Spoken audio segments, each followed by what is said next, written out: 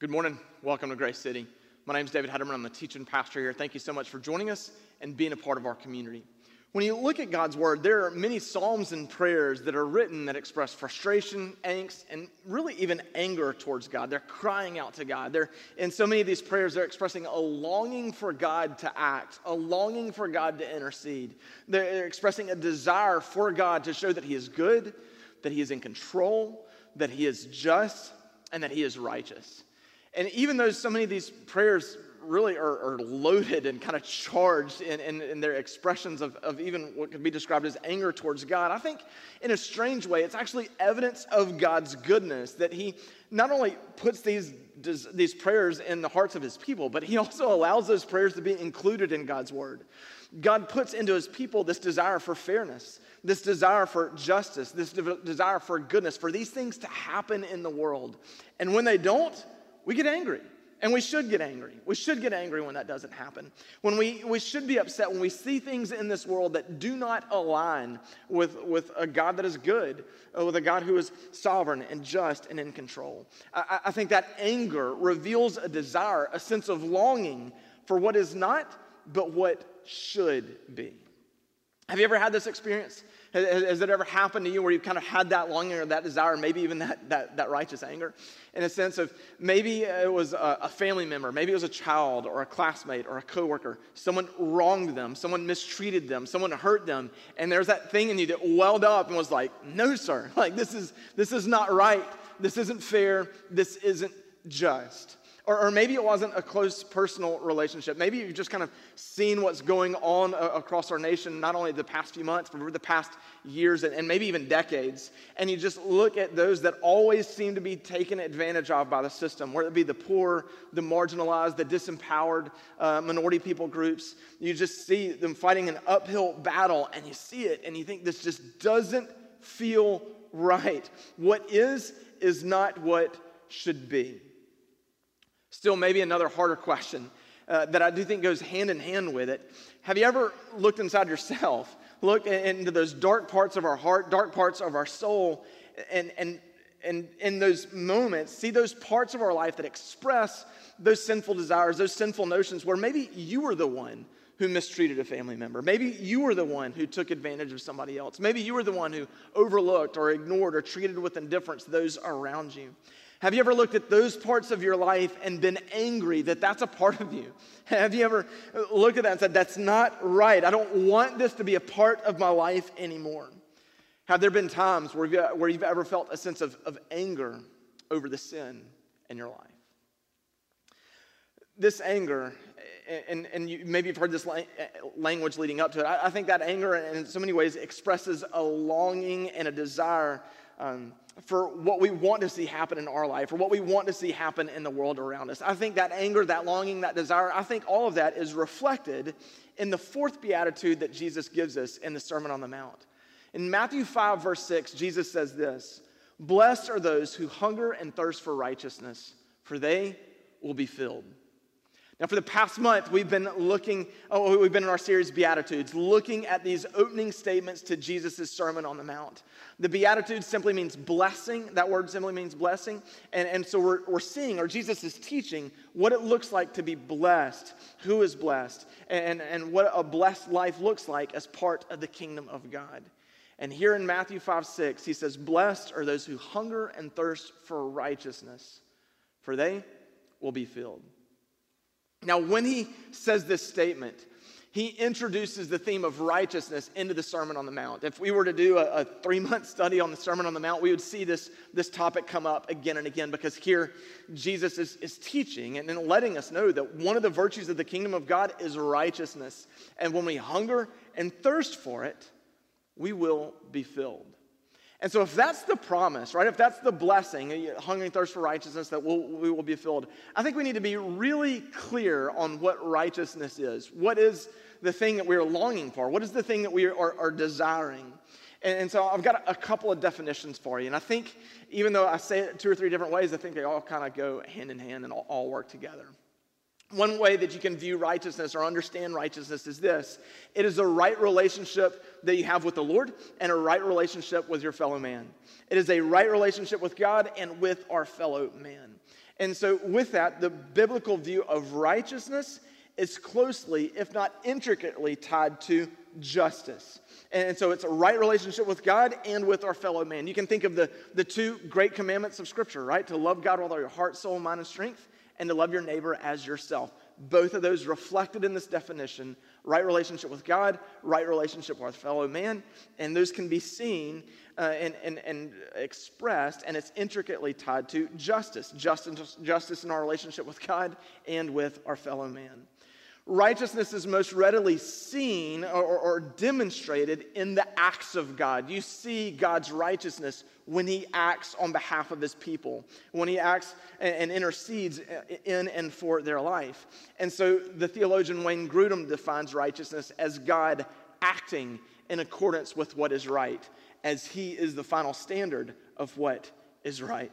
And again, I think all those definitions go hand in hand, because when we act in accordance with what is right, we have a right relationship with the Lord, as he is the standard of what is right. When we have a right relationship with our fellow man, we're acting in accordance with how God has commanded us to live, love, relate, and serve to them.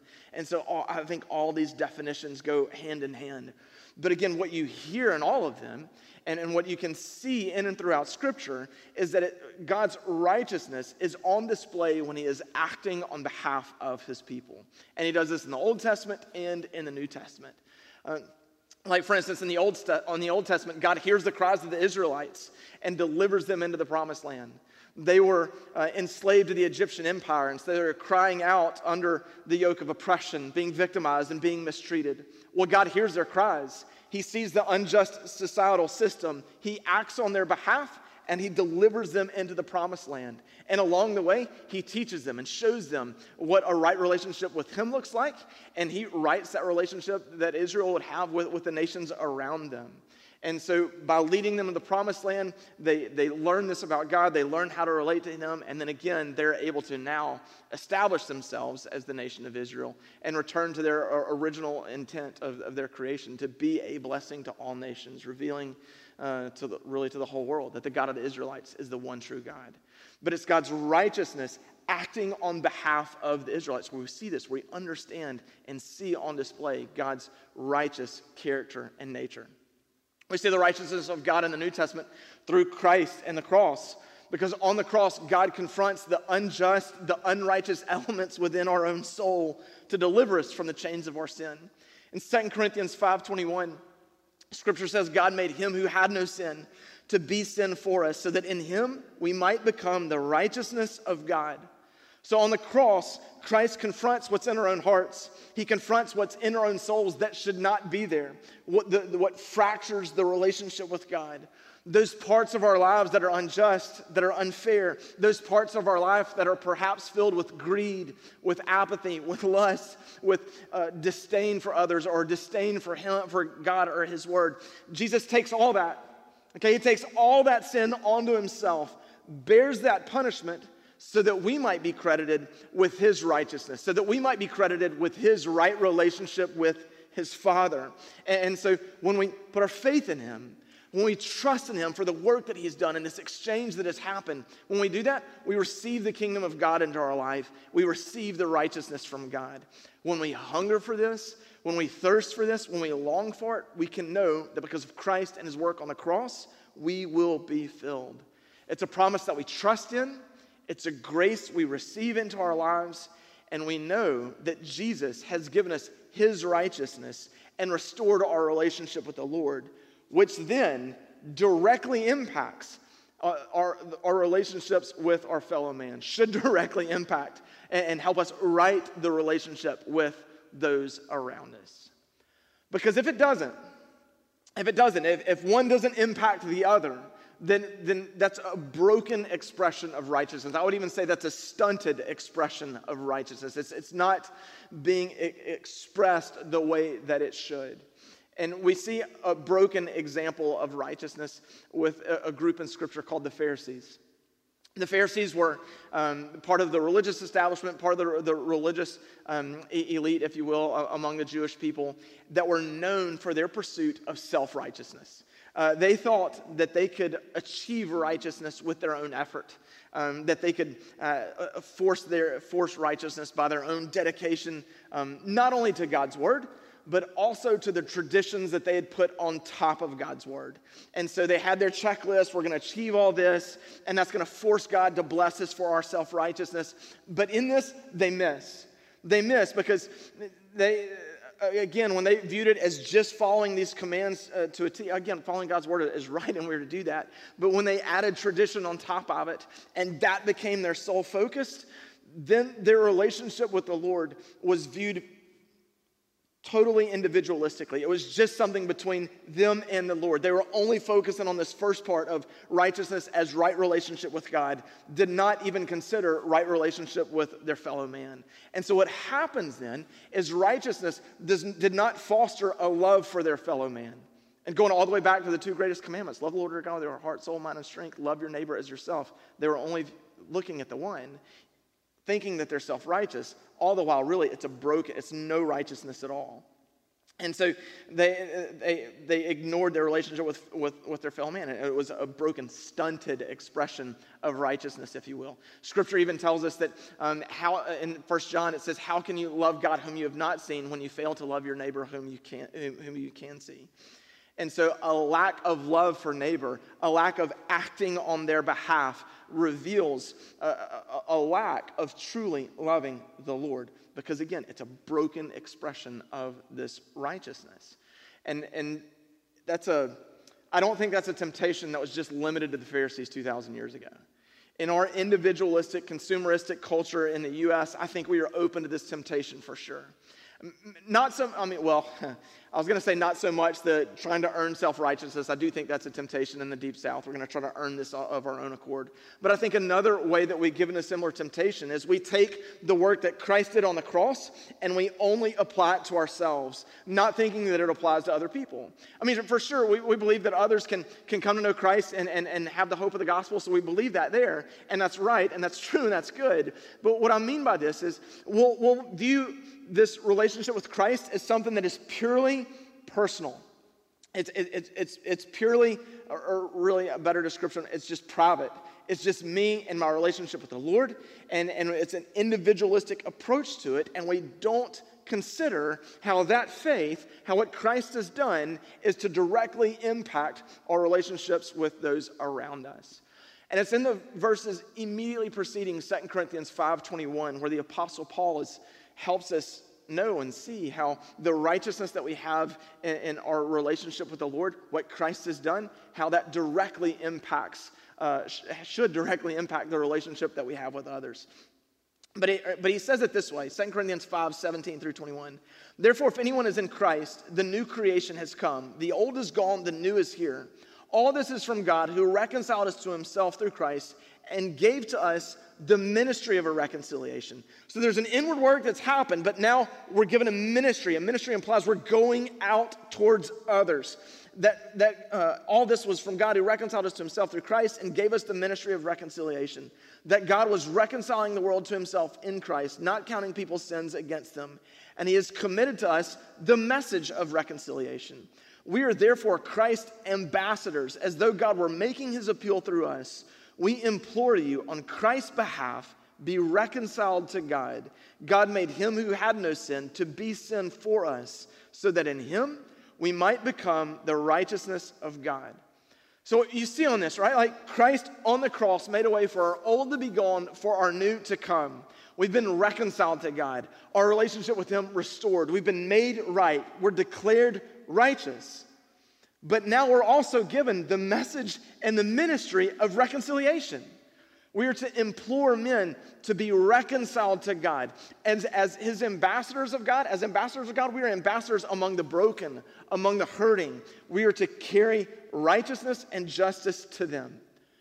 Both the justice and righteousness that we see from Christ and the hope of the gospel, and just if we see brokenness in this world, going and addressing that and happening to that. Why are you doing this? Well, because the righteousness of God restored our own hearts and lives. He mended what was broken in our hearts and lives. It's his character, it's his nature, it's his attributes. And so when we see what is broken and unjust and flawed in our society and in our communities, we want to happen to that as well, because we're putting on display the righteousness of God.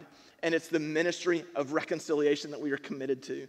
This is what it means to hunger and thirst for righteousness. We want it for ourselves and our relationship with the Lord. We want it for others, and we want it for our communities. Because when we thirst for the righteousness of God, we long to see God right the wrongs of our hearts and of our communities. And I think we run into trouble when we, again, emphasize one over the other. But the righteousness of God is displayed in both equally, in our relationship to the Lord and in our relationship with those around us. And just to give an example of this, or a case study of this, if you will, we see this happen with Jesus and the Samaritan woman at the well in John chapter 4. Now, you can go and read that text in your personal study this week, and I would highly encourage you to do it. It's just a phenomenal, life-changing story. Just the before and after story of the woman at the well is just incredible. But I'll just tell you the story in a quick form here. She is a Samaritan woman who's living in sin, and really she's on the margins of society. She suffers the injustice of poverty. With her being a Samaritan, that means she's persecuted not only by Rome, but also by Jewish people as well. With her living in sin within her Samaritan community, the men and women of her community have ostracized her even further, so much so to where she's going to a well at the heat of the day by herself. That was incredibly unusual in this culture and in this time. That women would go as a group, and in the cool of the day or in the cool of the night. She's going there by herself in the middle of the day. She is ostracized. She's been excluded. And so she has all of that, all of those injustices in and on her life. Some of the things that she committed and some of the things that just happened to her. But yet all of those injustices are addressed, I would even say attacked, when Jesus, the Jewish rabbi, goes and has a conversation with her. Because when he does, he gives her dignity. He gives her respect. He breaks down the racial tensions of the Jewish and Samaritan prejudice. And in that whole conversation, he's writing and taking on all these injustices. But at its core, in the middle of all of it, is this incredible, divine, eternal, life-giving, hope-giving truth that Jesus Christ is the living water. He alone can quench the thirst of our soul. And that's what he's teaching this woman. That's what he's offering to this woman. And she finds that hope in him. And so what you see, when we thirst for the righteousness of God, we long to see God right the wrongs of our hearts and of our communities. And that happens in and through that text. And just the life change and the righteousness that happens in and through that conversation. And so again, it's a twofold aspect of our faith. Our faith is intensely personal, but it cannot be private, because when we are longing for the righteousness of God, not only do we have this personal encounter with Christ where our sins are given to him and his righteousness is given to us in return, but now that mending has happened in our heart and our soul. We've been justified before God. We're being grown into his image. Well, now we display that. We put that on display with us, right? So now our faith has an external component to it in the way that we love, the way that we live, the way that we relate to those around us, the way that we see areas of brokenness and sinfulness and injustice in our society and want to happen to them. Because when we do, it puts on display the hope of the righteousness of the kingdom of God. So yes, when you see abuse, when you see brokenness, when we see sinfulness, whether it's on a grand systemic scale or someone mistreated your kids or someone wronged your roommate, when we see that and something in us is stirred, we are seeing what is, but longing for what should be. We are hungering and thirsting for righteousness in that moment. We hunger and thirst for righteousness, for justice to happen within the hearts of people and within our societies as a whole. Because when that happens, these are expressions of the kingdom of God. Righteousness and justice happens in the hearts of men and women whenever they trust in Christ for their forgiveness of sin and for their salvation. And then, yes, they too are given the ministry and the message of reconciliation. And you just see the kingdom of God advancing in and through the brokenness of our world, redeeming and mending broken men and women along the way, and showing and putting on display the righteousness and justice of God. And it's a way that you see the kingdom of God continue to flourish. And so this should lead us to two actions. One, to know the righteousness of Christ that he wants to credit to you. If you don't know this, if you haven't heard this truth before, then hear the words of Paul that we read in Scripture, that we implore you, be reconciled to God. Let Christ have your whole life. Let him confront the sin, the darkness in your life that you know is there, that sometimes even makes you angry, that you don't want it to be there anymore. Let Christ have his way with your life. And the Holy Spirit will help convict you of that sin, help you see it, help you come out of it, and lead you into the life that God has created and called you to live. In and through that, that's a way that you discover life by the grace of Christ, and it's a way where you're filled with his righteousness. And then the second action would be then to embrace our role as ambassadors of God, that we've been entrusted with the ministry and message of reconciliation. We are to hunger and thirst for righteousness, for justice in our communities and in the lives of those around us. Why? Because in so doing, we are sowing seeds of the kingdom of God. That's a way where what we desire and long for in our communities is what God desires and longs for in our communities. And along the way, we put the hope, the renewal, the justice, and the righteousness of God on full display, longing to see it take root in the hearts of men and women. We show our love for God with our love for our neighbor, and as we do, we hunger and thirst for God's righteousness to be evident among his people. And that is not an empty hope. It is not a shaky belief. It is a hope that we have full confidence in. It's a hope that can lead to a bold way of living because we are banking on this truth that Christ has given us. That when we hunger and thirst for righteousness, we will be filled. Let me pray for us. God, we love you. We thank you for this hope. We thank you for this promise. We thank you for this incredible redemptive work that you've done in our hearts and lives when we place our faith in you and in the work that was done for us on the cross. God, a place where our sins are given to you and righteousness credited to us in return. We know our relationship with you has been made right, has been restored when we place that hope and that faith and that trust in you. Lord God, help that to take root in our heart and in our life. And God, help it to spur our action, not our sense of it. Help it to spur our action on behalf of those around us. God, help us to seek out occasions to put your righteousness, your justice on display, and let all of this be evidence of the hope that we have in your kingdom. God, I pray that we'd be people of humility as we commit ourselves to this work. God, I pray that we would be people committed towards your righteousness and towards the holiness that you have given us, that you have called us to in your word. And God, I pray that as we live our lives for you, as we pursue holiness, as we pursue righteous living, Lord God, that would lead us to act in a way that mirrors your righteousness in this fallen and broken world. God, we love you. We thank you for this text. We thank you for this word. It's in your name that we pray. Amen.